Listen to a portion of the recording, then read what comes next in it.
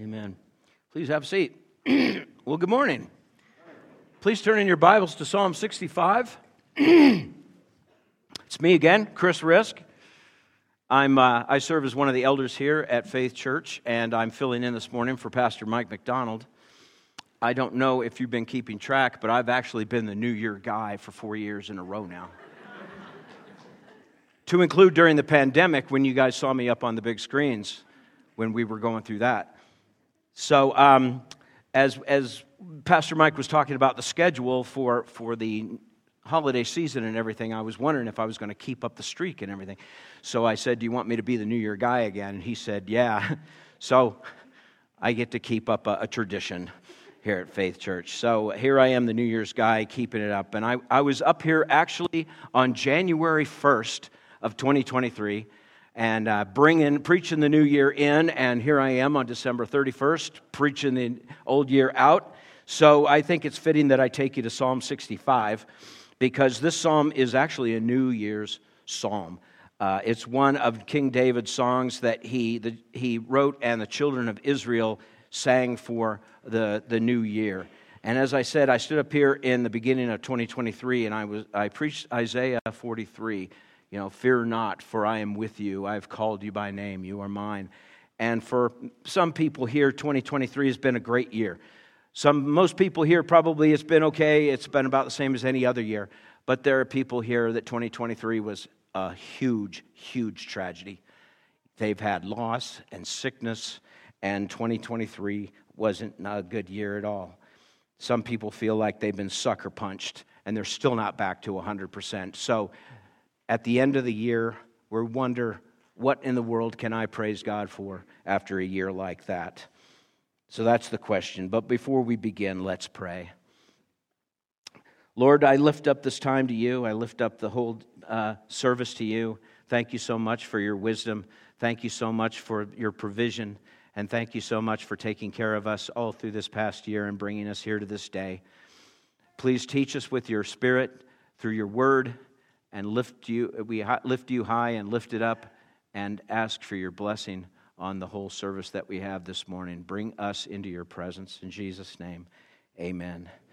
Psalm 65, to the choir master, a psalm of David, a song. And this is, here we are on December 31st, the end of the year, and time for our next year coming up. But the people singing this song, the children of Israel, didn't separate their year by December 31st and January 1st. These folks were farmers and livestock ranchers, and they ended the year when the crops came in. So their year ended and began round about the October time frame.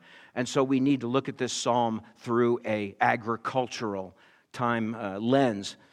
We call it the New Year. They called it Rosh Hashanah. And it was based on the harvest season. And the end of the harvesting of the crops and the grapes and the wool, that was the end of their year. And we don't really know if David wrote this to be a New Year's song, but we do know that as tradition went on, this became a song that the children of Israel would sing when the year transitioned over. So there's several different kinds of psalms in the Bible. There's psalms where the singer's in trouble. There's songs that are about the attributes of God, and there's also imprecatory psalms that ask God for his judgment. But this psalm, Psalm 65, is nothing but pure, undiluted, concentrated praise.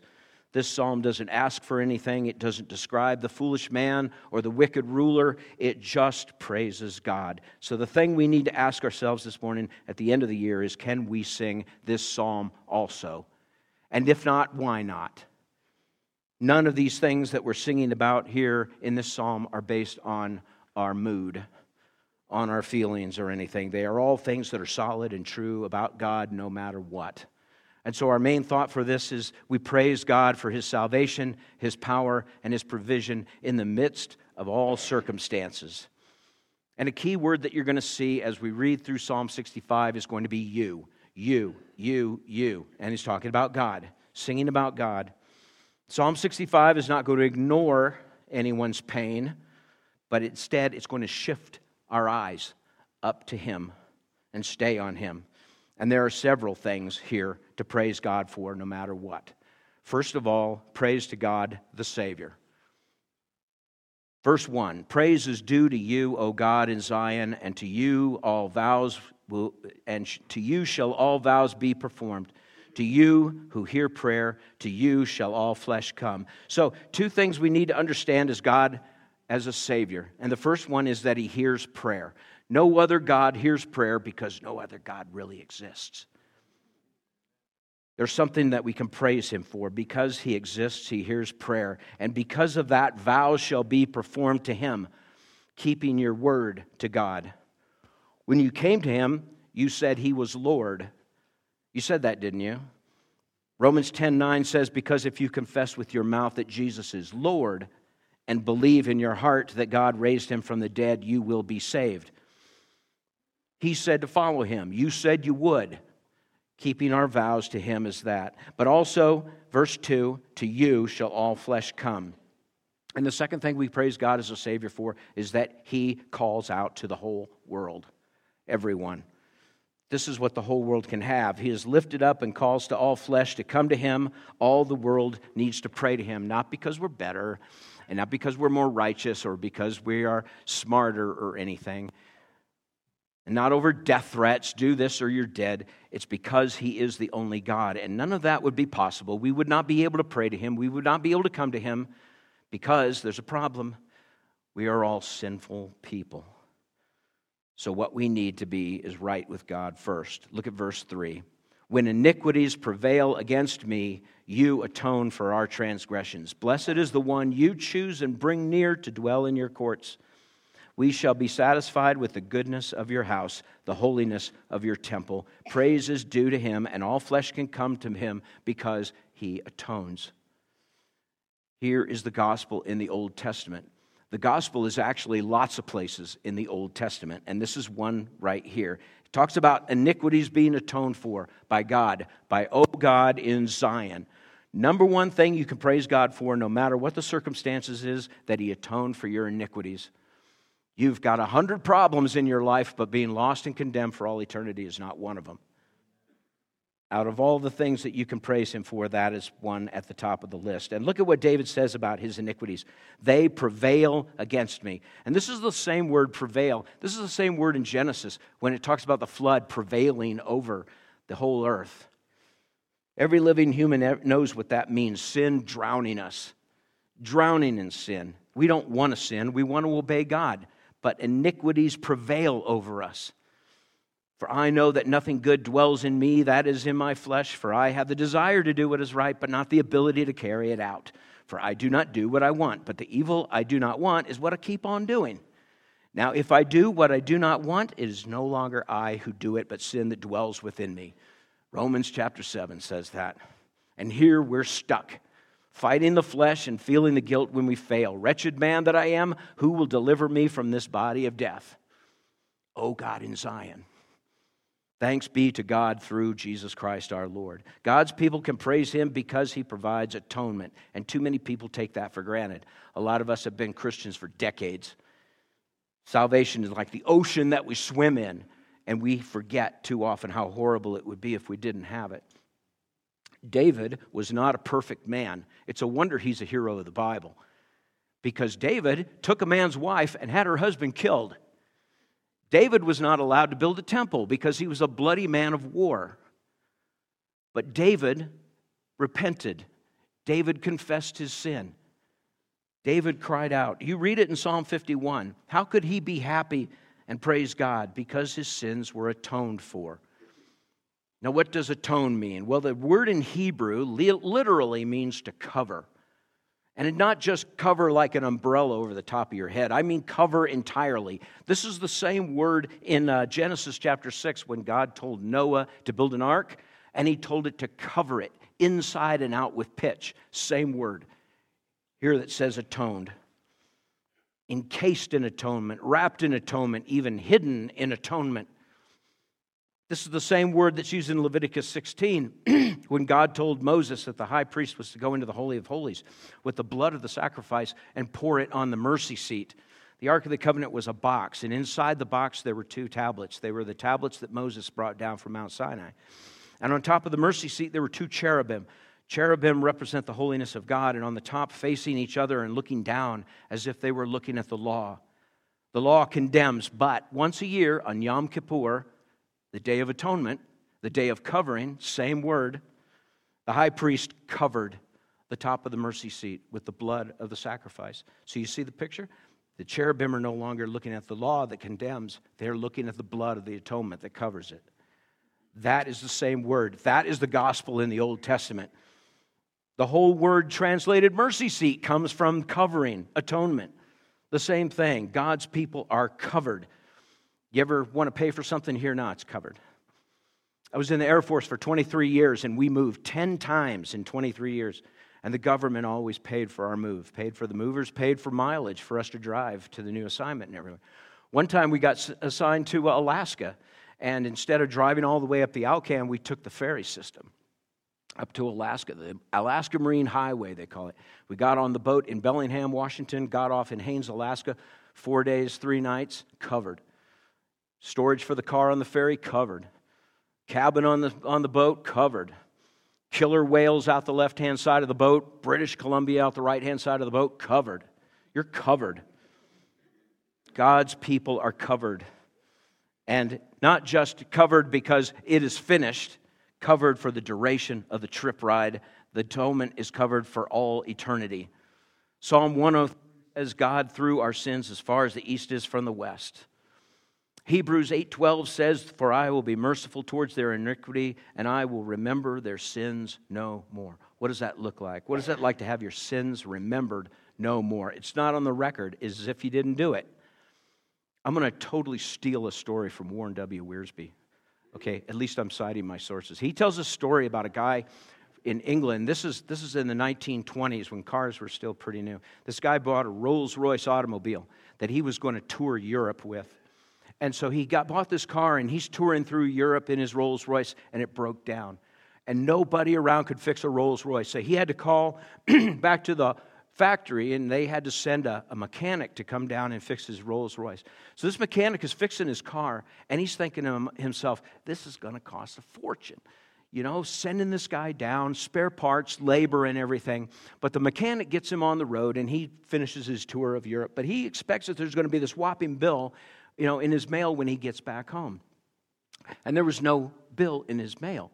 So he's a Christian man, integrity. So he writes to the Rolls-Royce company and he says, what's the damage? What do I owe you for fixing my car? And the Rolls-Royce Automobile Company sent him this letter. Rolls-Royce Motor Car Company, West Hampton, England. Dear sir, thank you for your letter inquiring billing of maintenance on your Rolls-Royce automobile. In answer to your question, we show no record in our file of your Rolls-Royce automobile breaking down or needing a mechanic to visit it, to repair it. In fact, we have no record in our files of any Rolls-Royce automobile ever breaking down in any place at any time for any reason. That's what atonement looks like. There's no record of it. That's what happened to David when his atonement happened to him. That's what happened to you when Jesus atoned for you. It's as if you never sinned. There's no record of it. It's as if the old you, and this is easy to say, but it's hard to do. It's as if the old you died. No matter what you've gone through in 2023 or will go through in 2024, you can still praise God for that. Praise is due to you. Vows will be performed to you. Why? Verse 4, because blessed is the one you choose to bring near to dwell in your courts. We shall be satisfied with the goodness of your house, the holiness of your temple. Praise is due to God for atonement, so that you may be blessed and brought near to dwell in his courts, so that his people can be satisfied with the goodness of his house, the holiness of his temple. And that is a daily walk that we all have to do. God's people are called the chosen people. He chose them to bless them and bring them in to dwell with him. And that's a hard thing to live, but it's true that God's people dwell in his house wherever we go.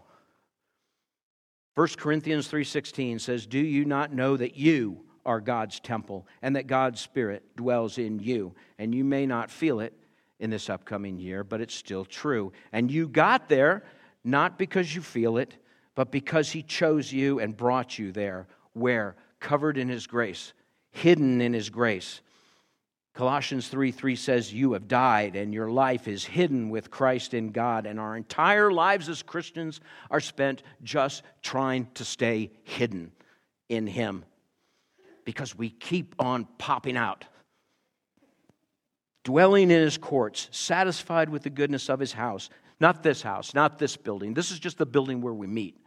This building doesn't snap off and go with you, but the holiness of his temple can. And David knew this. David would sit alone in fields watching sheep. The same fields, by the way, that shepherds were abiding in when angels came and announced that Jesus had been born. Same fields. David knew that even out there, he was in the holiness of his temple. Praise him for that. But also look at verses 5 through 8. Praise God for his power. Verse 5, by awesome deeds you answer us with righteousness, O God of our salvation, the hope of all the ends of the earth and of the farthest seas, the one who by his strength established the mountains, being girded with might, who stills the roaring of the seas, the roaring of the waves, the tumult of the peoples, so that those who dwell in the ends of the earth are in awe of your signs. You make the going out of the morning and the evening to shout for joy. This is an amazing thing about this psalm, about Psalm 35. God of our salvation, the hope of all the ends of the earth and of the farthest seas. How much did God create?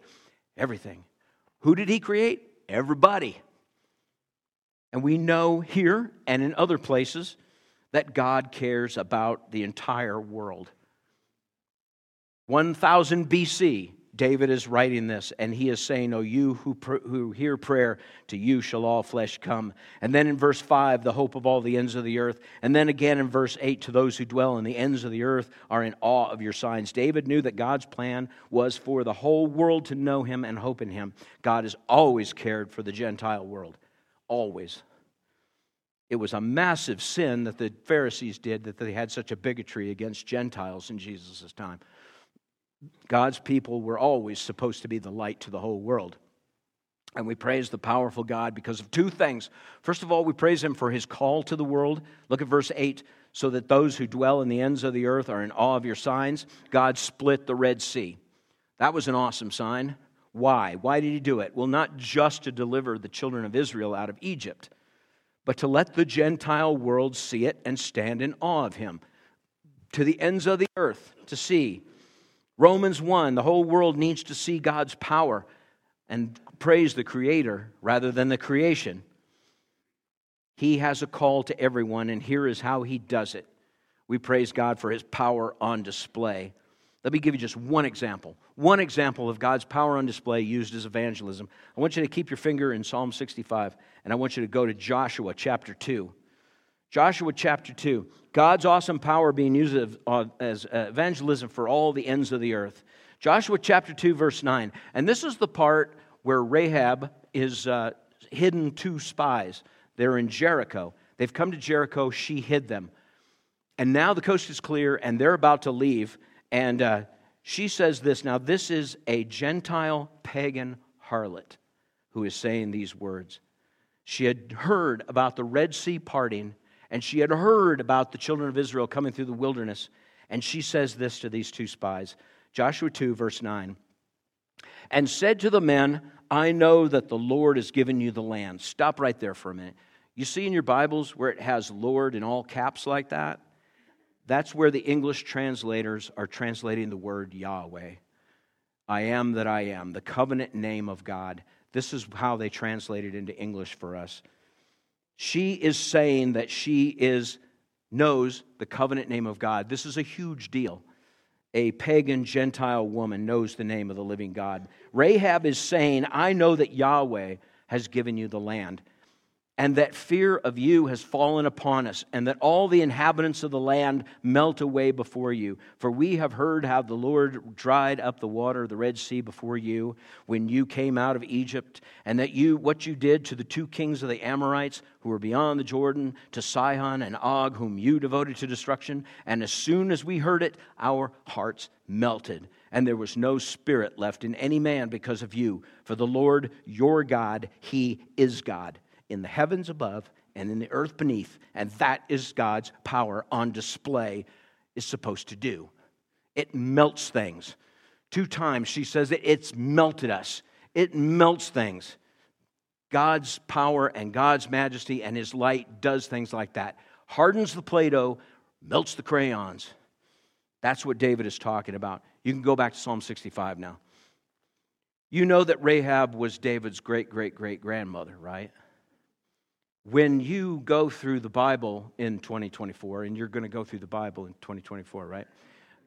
When you get to the Gospels and you get to all those long genealogies, don't skip over those. Those are important. Those are there for a reason. And you'll see Rahab's name in the lineage of the Messiah.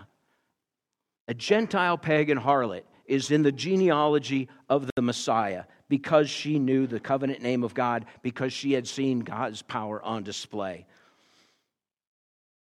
That's what God's people at the end of the year are singing about. Worldwide evangelism, outreach, giving hope, the hope of all the ends of the earth and of the farthest seas, so that those who dwell in the ends of the earth are in awe of your sign. And there's something that you have to understand about the pagan religions of the Middle East at this time. These pagan religions around there used to think of their gods, little g. They used to think of their deities as local. You know, if you went down to Egypt or you went to Babylon or something, there's completely different gods down there. You'll have to find out who the local gods are and pray to them while you're there. Okay, which sounds profoundly silly to us. You know, Chemosh and Molech and Baal were just powerful locally. It's like, you know, I'm a god here in Rio Rancho, but down in Las Lunas, I'm powerless. You know, that's not a god. That's not a deity that we think about. There's a story in 1 Kings 20 where the Syrians were fighting Israel, and they were getting their rear ends handed to them. And this is the line of reasoning they used. Well, you know, their God, the Israelites' God, is a God of the mountains. So, you know, if we fight them in the valleys, we'll win after that. Well, no, they got their butts kicked in the valleys too, because God is God everywhere. You have to understand what a profoundly significant thing that Israel was saying when they were saying that Yahweh was El Shaddai, that He was God Almighty, God everywhere.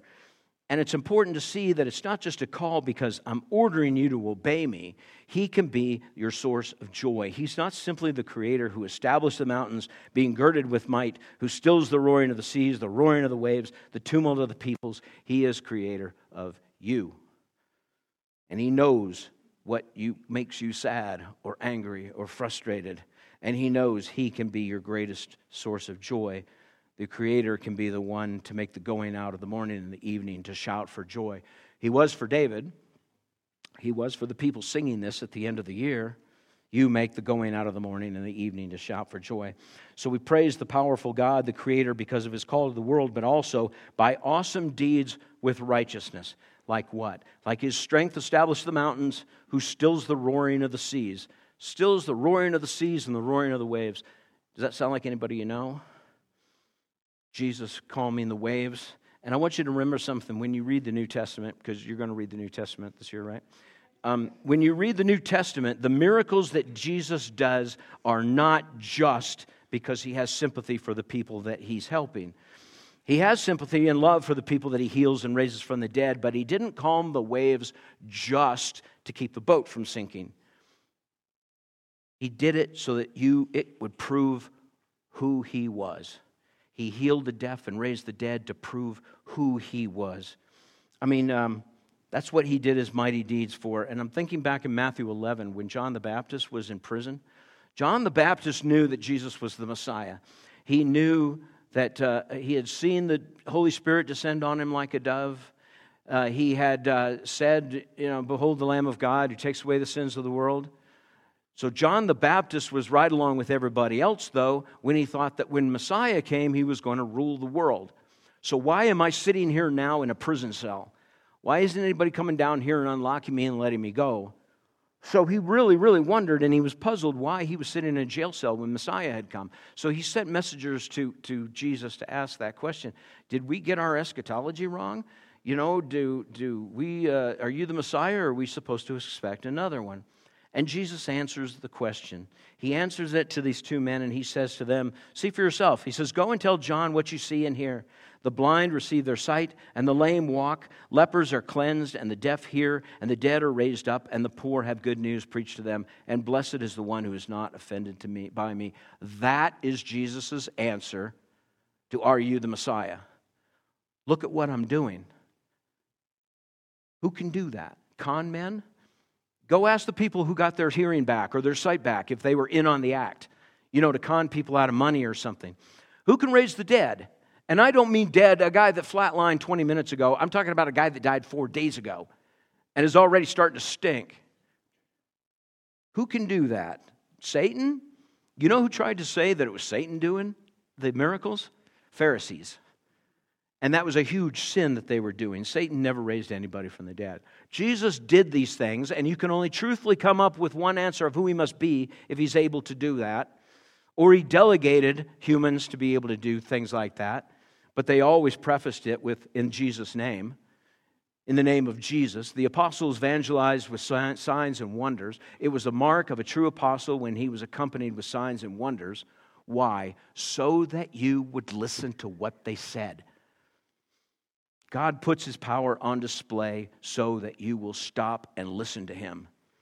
By his Spirit teaching you with his word, by his strength established the mountains. He girded with might. He stills the roaring of the seas, the roaring of the waves, the tumult of the people. Why? So that those who dwell in the ends of the earth are in awe of his signs.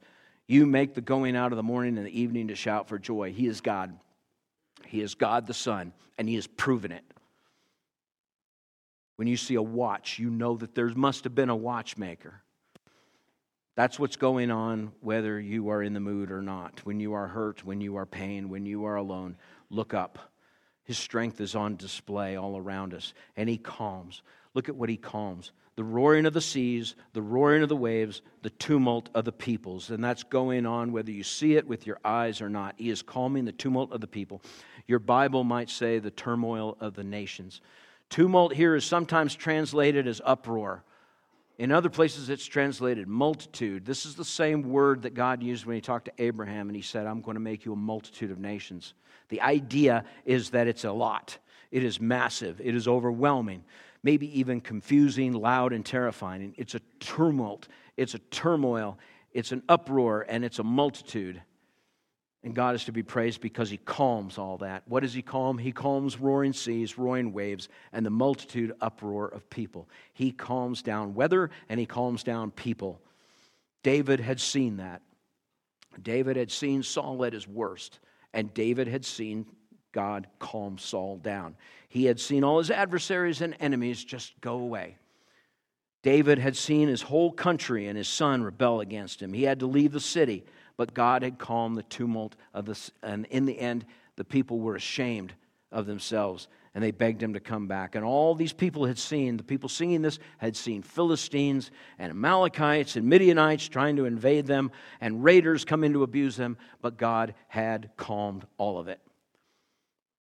I've been around long enough to see the news go round and round, and people will say, this is it. This is the end. It's the end of Western civilization right here. When I was 2 years old, the Russians put nuclear missiles on Cuba.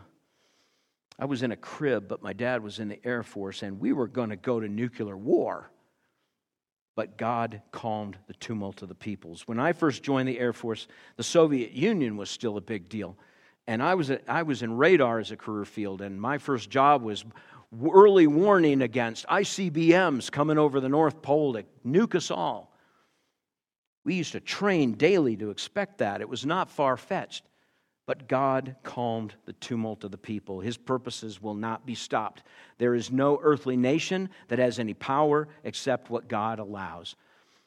Proverbs 21:1 says, the king's heart is a stream of water in the hand of the Lord, and he turns it wherever he will. Praise him for that. Don't be depressed over the news. Don't be afraid.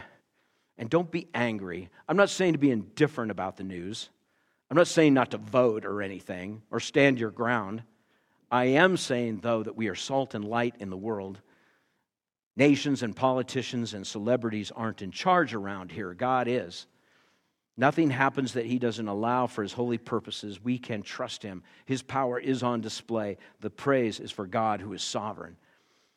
And this isn't new. This isn't going away. God is in control and Lord of everything. Just like the passage that we read from Colossians this morning. For by him all things were created in heaven and on earth, visible and invisible, whether thrones or dominions or rulers or authorities. All things were created through him and for him. And he is before all things, and in him all things hold together. You have no idea how much worse it would be if he were not restraining it with his powerful hand.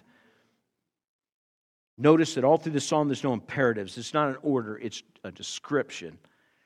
This psalm is not a prayer request, it's an affirmation of God's actions in grace and provision. He seeks worshipers from all over the earth. So he displays his power, his creation all over the earth. It's his call. Because he's creator, he is Lord of the mountains, the oceans, and all the peoples to the ends of the earth. He can be trusted as God the provider. Praise to God the provider. Verse 9. You visit the earth and water it. You greatly enrich it. The river of God is full of water. You provide their grain, for so you have prepared it. You water its furrows abundantly, settling its ridges, softening it with showers, and blessing its growth. You crown the year with your bounty. Your wagon tracks overflow with abundance. Look at all the water. Water is a big deal in the Middle East. God blessed them greatly with a simple thing like rivers full of water, the earth greatly enriched with water, furrows filled with water. These folks were farmers, and they didn't have Albertsons to go and get a loaf of bread from. Everything they ate, they had to grow themselves. And they did. And so God provided so much that your wagon tracks overflow with your bounty. The picture here is a wagon that is loaded so much with grain and crops that it's busting out of the side of the wagon, and it's filling up the tracks of the wagon and behind him. Praise God as the one who visited it, watered it, and enriched it. These people are singing this because it was all true. They plowed the ground, they planted the seed, they picked all the crops at the end of the year, but who are they singing praise to? Not themselves, not to Mother Nature. People talk today about what a beautiful thing it would be if we worshiped the earth and the sun and the trees. We're one with nature. It's so beautiful. Do you know what societies in history who used to worship the trees and the suns and the rocks used to do? It would not be long until they sacrificed a guy and threw him in the bog for a better crop. You've heard the stories, throwing a virgin into a volcano so that it wouldn't erupt or anything. Aztecs used to take prisoners of war and rip their hearts out and throw them to the gods. Why? Well, to stop the drought, duh. For better crops. Better season, for rains, for livestock, and have a better year than the last one. Sounds beautiful, worshiping nature, doesn't it? But it's like communism. It sounds good, but it doesn't work. It's not practical. Every society that has ever worshiped nature has ended up being afraid of nature. Scared of the rocks and the spirits and the trees and the rivers. And you hear these stories about how awful it is that missionaries have gone to the nations and preached the gospel, and they'll wail about how awful it was that these poor innocent people had such a beautiful life worshiping the sun and the trees. And then Christians showed up. And then if you ever ask the people who were worshiping the trees and the rocks what they think, and you can find out their answer in books like Peace Child and Tip of the Spear, ask them what they thought. And they were relieved. I don't have to be afraid of the tree spirits anymore. I don't have to be afraid of the sun killing me someday because he's angry with me. Nobody should have to live like that. God is not a God that is part of nature. He is a God who created nature to feed us, to show us his love, to clothe us. God's people live under the God who loves them and provides for them with God's care. Verse 9, you visit the earth and water it. You greatly enrich it. The river of God is full of water. You provide their grain, for so you have prepared it. You water its furrows abundantly, settling its ridges, softening it with showers, and blessing its growth. You crown the year with your bounty. You. We're talking to God here. The end of the year is crowned by his bounty this morning. We live this life where corn comes from the store. Corn chips, corn flakes, corn tortillas, not to mention corn fructose. That comes from corn. That counts. The only thing we really know personally is that the price has gone up since a year ago. Not a lot of us know about agriculture or irrigation or anything. It just happens out there in Nebraska somewhere. But everything on your plate and in the glass came from a farmer. And we can thank them all day long. But the farmer, if he's wise, will give all the credit to God, because God will not fail. Farmers have been known to fail. Farmers have been known to help too much. My grandfather grew up in Oklahoma. My grandfather had to leave Oklahoma because of the Oklahoma Dust Bowl. You ever heard of the Oklahoma Dust Bowl? This is where people dug up all the trees and the plant life and the grass and everything, and plants that were supposed to bind the soil together, and it made Oklahoma into one great big dirt cloud. They tried to help. They messed with God's provision, and it ruined the landscape. God already has a plan to visit the earth and water it, greatly enrich it. The water of the earth of God is full of water. You provide the grain, for so you have prepared it. And people fight His plan. Don't. Just go along with His plan. In our backyard, we have nothing but plants that are indigenous to New Mexico. You know, desert willows, butterfly bushes, and things like that. Because we have learned not to fight the West Mesa anymore, okay? We tried lilacs back there, died. We tried tomato plants, tasted awful and died. We tried a peach tree back there one time. That was dumb. But now we embrace God's abundance. Verse 12, the pastures of the wilderness overflow. The hills gird themselves with joy. The meadows clothe themselves with flocks. The valleys deck themselves with grain. They shout and sing together for joy. The pastures of the wilderness overflow. How does that happen? Wilderness overflowing. Well, it's hyperbole. It's kind of like the hills are alive with the sound of music, right? If that were literal, you'd tell them to turn it down. These are pictures of God's power and provision, and it is over the top. The hills gird themselves with joy. All nature is wrapped up in joy. You'd think it was clothed in it. The meadows clothe themselves with flocks of sheep. These people are farmers, and they've got livestock, and there are so many sheep out there covering the meadows that they can't even see the ground. The valleys deck themselves with grain. Look at it all, overflowing and girded themselves with joy, singing and shouting together with joy. That is what these people had, and they didn't have it forever. But they had it when a guy like David was sitting on the throne, and he made sure that there was plenty of praise and worship music for them to lift up God, who was to be thanked for it. Now, we don't have flocks and farmlands, but we do have the produce on the plate. Everything on your plate came from a farm. And there's people out there that say that we should get rid of farms. Good luck with that. But we would be in so much trouble if we didn't have God's blessing on farms. God feeds us and clothes us, and He does it through His means. You visit the earth and water it. You greatly enrich it. The river of God is full of water. You provide the grain, for so you have prepared it. You water its furrows abundantly. And without Him doing it, we are in big trouble. He blesses us. He blesses us with railroad cars that distribute the produce, trucks that bring it to the warehouses, and then the stores. I hope you know that when you say grace for your lunch today, how easily all of that could stop.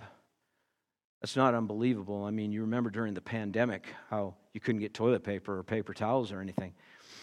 One time during the pandemic, Becky sent me down to the store to get some yeast so that she could bake some bread, and I waited in the lines, 6 feet apart from everybody. Finally got into the store, no yeast. It was all bought. How quickly all of that can just stop. And that's nothing. My point is that we live our lives in a world that knows plenty of abundance and so many different choices of sliced cheese and breakfast cereals and everything. And we don't even think about how it got there or who it was that made it possible. God is being very kind to us. He's being very kind to us and to people who don't even know Him or outright rebel against Him. But God sends His rain on the just and the unjust. And He could stop it if He wanted to, but for now He's still blessing. God shed His grace on thee. And even though you're not plowing the fields or slopping the hogs, you could show some praise for the God who is keeping you alive. And He will. Psalm 37:25 says, I have been young and now am old, yet I have not seen the righteous forsaken or his children begging for bread. Don't be afraid.